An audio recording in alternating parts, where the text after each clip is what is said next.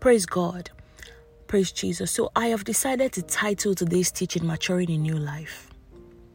Maturing in New Life.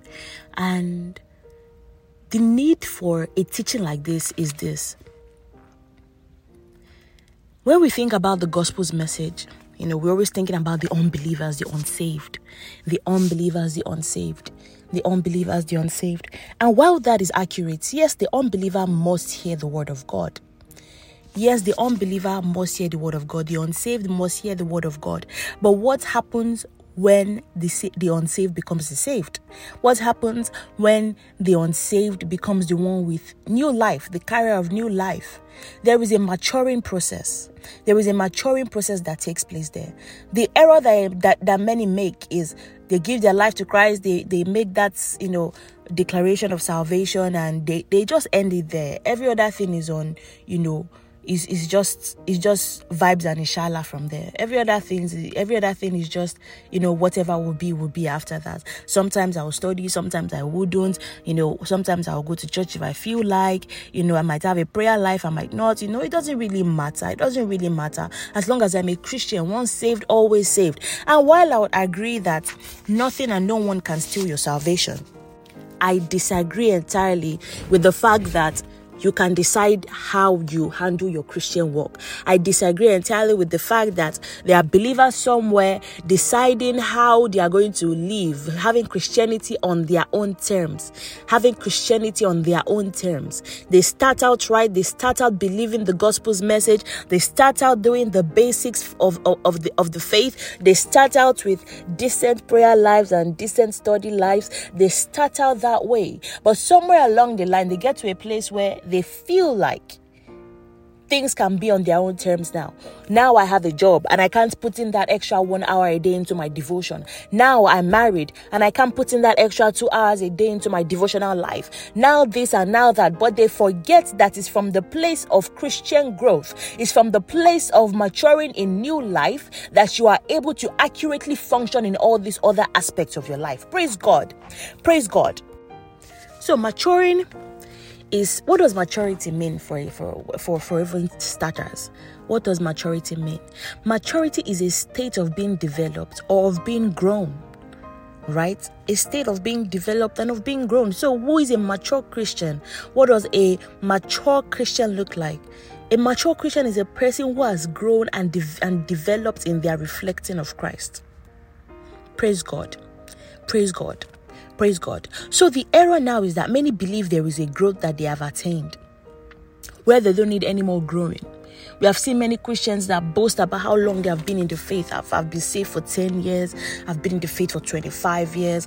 And there is no fruits to show for it. I have been in the faith since I was in my teenage years. We have met those grown-up people in their 40s that claim they have been saved since they were 16 and all of that. And there's no fruits for the salvation.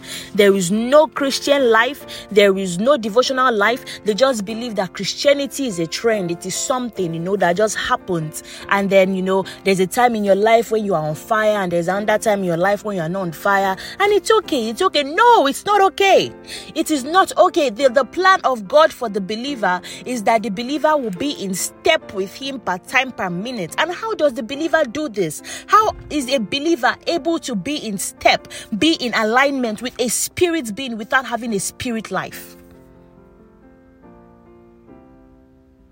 The effect of that thought of, it doesn't matter, blah, blah, I've attained a level of growth, I am okay. The problem with that is that many leaders, many service unit heads, many church members, many tongue-talking Christians believe that. But because there is motion, there is activity, they are too distracted to see that it lacks impact. There is motion. So there is the act of Christianity. There is the act of being a Christian. There is a way to be a Christian. There is a way to act in the church. There is a way to serve in the church. When you are a preacher, there is a way to do these things. You would know all these things. There is what some people call Christianese. You know how to speak Christian. You know how to sound Christian. You even even know how to open the word and show people in scriptures what scripture says about this, but there is no practical application to your life, and so there is no tangible change, and so everything that is being done is motion and activity, carries no impact. God forbid. So now the effect of this is many begin to live by the flesh. They begin to live by the flesh. Once the place of intentional Christian maturity has been taken away, once there is no longer a devotional life, once there is no longer a prayer life, what happens? The person is left with nothing but the flesh. And so they begin to live by it. They begin to see a decline in the activities they started with, a decline in the study life, a decline in the prayer life, a decline in the desire for fellowship. However, they are unbothered by it because they believe that they have attained a level of growth. They remain unbothered by it, even though there are declines in these activities that should clearly raise red flags. That should clearly tell you that something is missing. There is no meter to gauge that. Oh, this.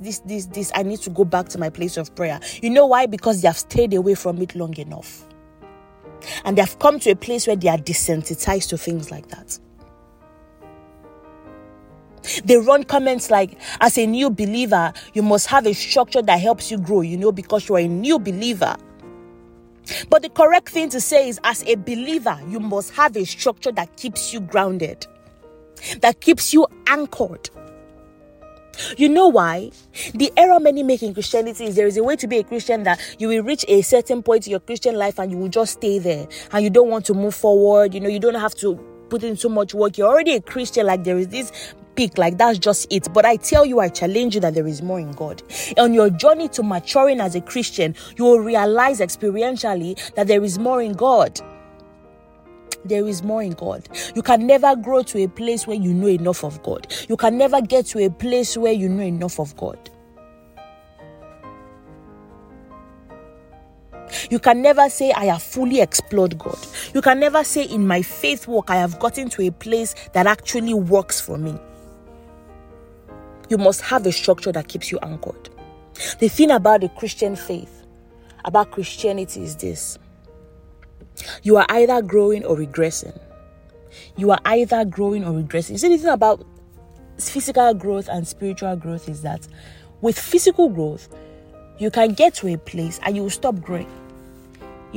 When a lady gets to 18, 20, 21, 22, 23, many of them have reached their permanent height. The same thing with men. When they get to 19, 20, 21, many of them have reached their permanent height. There's nothing they will do at that point that will help them grow anymore. And at the same time, even if they stop eating, their height would not reduce. They are already there. Now, this is the contrast between spirit life and physical life. This is the contrast between spiritology and biology. In the spirit life, on the other hand, two things are either happening. You are either growing or regressing. That is why you see that when a Christian is in a place of their peak spiritual walk, they feel like they are their peak. They are praying hard, they are doing this, they are doing that. It becomes easier to overcome certain obstacles and certain temptations. However, when that thing is no longer there, when that system of devotion is no longer there, they begin to find themselves dwindling into all kinds of deceptive behaviors that were characteristics and features of the old man. So, as a result of the lack of devotion, as a result of the lack of faith, the old man is trying to gain ascendance. Praise God. The old man is trying to gain ascendance. So, in the faith, you are either growing or regressing. You are never static. You can't get to that place and say, I've gotten here and I want to stay here. No, it doesn't work like that. If you get to that place, best believe that you start to regress. All right? That is why there are only two concepts we hear about: spiritual growth and backsliding. There is nothing like spiritual stagnancy. As far as your faith walk is concerned, as far as your spiritual life is concerned, you are either growing spiritually or you are regressing. You are never static. You are never static. So you cannot evangelize salvation to the unsaved and not push the saved to remain grounded. You cannot evangelize salvation to the unsaved and not challenge the saved to remain grounded in the faith when they come in. You cannot preach salvation outside and not push the beloved deeper when we are inside. Paul addressing the Galatian church, he says, "Oh, foolish Galatians, who had bewitched you? Oh, foolish Galatians, who had bewitched you?" When we hear that, many of us feel like, "Oh, man, Paul was angry. Paul was capital letter angry for him to have said, 'Oh, foolish Galatians.'" So when I explored this scripture a little more, I realized that here Paul wasn't necessarily referring to them as people who are mentally unstable in the sense of foolish. When you call a person foolish, it was the translation that uses the word foolish, but he wasn't necessarily referring to our modern day kind of foolish, someone who is mentally unstable. Here the Greek word translated was the word anotos. Anoetos, which is a term that was used then to describe a person who can think but fails to use their perceptive powers. So here Paul is telling these people, letting them understand how they have fallen into false doctrines, bewitchment. That was what he meant by who had bewitched you. Because remember, these people were in the church. So now in their time, there was a phenomenon that was famous. It's called the evil eye, right? The evil eye. So when he said, what does it mean to be bewitched? It means to be cast under a spell, to be, used under juju or voodoo or whatever you call it, whatever you know it as. But to be bewitched means to be cast under a spell. So in this time now, this phenomenon called the evil eye was a concept whereby they believe that it operated such that when the serpent looks at his prey, right? The serpent wants to go for a prey. He looks at his prey. And then once the victim looks into the evil eye, a spell could be cast. So in order to avoid being cast under a spell, right, you simply do not look at the evil eye. You simply do not look at the evil eye. So in order to avoid being cast under the spell, you simply do not look at the evil eye. So little wonder it goes on to say in Hebrews 12:2, looking unto Jesus, the author and finisher of our faith. There is something about what you look up to. There is something about sight. There is something about sight. There is something about what you look up to. So this statement here, the Galatians, it was more like, "Oh, foolish Galatians, have you so focused your eyes on falsehood that you now move and act like that?" And so today the same thing can be said about some people, some Christians, some people in the church who has bewitched you, who has cast a spell on you, who has deceived you, that you believe that the things you started with, you no longer need them to survive. The things you started your faith with, you no longer need them. If there is going to be any maturity in the Christian life, if there's going to be any maturity in the Christian faith, best believe that the same practices that brought you will sustain you. Praise God. The same practices that brought you will sustain you. There was something we learned in childhood and I have never forgotten till today. It's a song, read your Bible, pray every day, pray every day, pray every day. Read your Bible, pray every day if you want to grow. Praise God. Praise God. Hallelujah. So this is the way of champions. This is the way of kingdom stewards. This is the way of kingdom champions. If you are going to mature in new life, you cannot not have a relationship with God. If you are going to mature in new life, you cannot let go of the same things you started with. So here are a few thoughts to wrap up my brief teaching for today. You cannot start by faith and continue by flesh. No, you cannot start by faith and continue by flesh. If the Spirit enabled your starting process, you would only continue by the enablement of the Spirit. You cannot be too mature for the gospel's things, or you cannot be too mature for the things you started with. You cannot be too mature for it. Oh, the new believer needs to pray for long because they have a lot of flesh to kill. Well, so does the old believer. We all have flesh to kill. You cannot outgrow sound biblical practices. You cannot outgrow sound biblical practices. You cannot outgrow sound biblical practices. You must live by faith in God. You must live by believing God.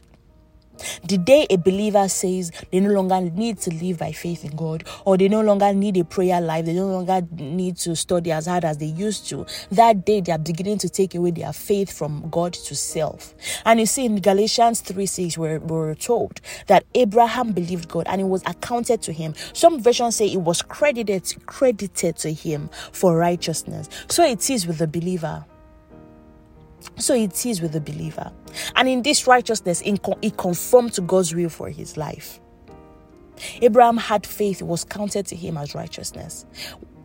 Abraham believed in God. He had confidence in the power and the goodness of God. Those who live by faith are the true sons of Abraham. Without faith, it's impossible to please God. Without faith, the scripture tells us it's impossible to please God. And how can you express that? Yes, I do have confidence in the power and the goodness of God. It is by ensuring you are deliberate about your relationship with Him. Ensuring you are deliberate about your relationship with Him. Praise God. Praise God. Praise Jesus. Hallelujah. So I will wrap up here, and I'm coming to a close here. Father, in the name of Jesus, strengthen whoever listens to this podcast, strengthen whoever listens to this teaching, strengthen whoever listens to this episode. In the name of Jesus, Father, give them strength. Father, give them strength to do the right things, to study the word, to pray, to remain steadfast and fervent. In the name of Jesus, amen.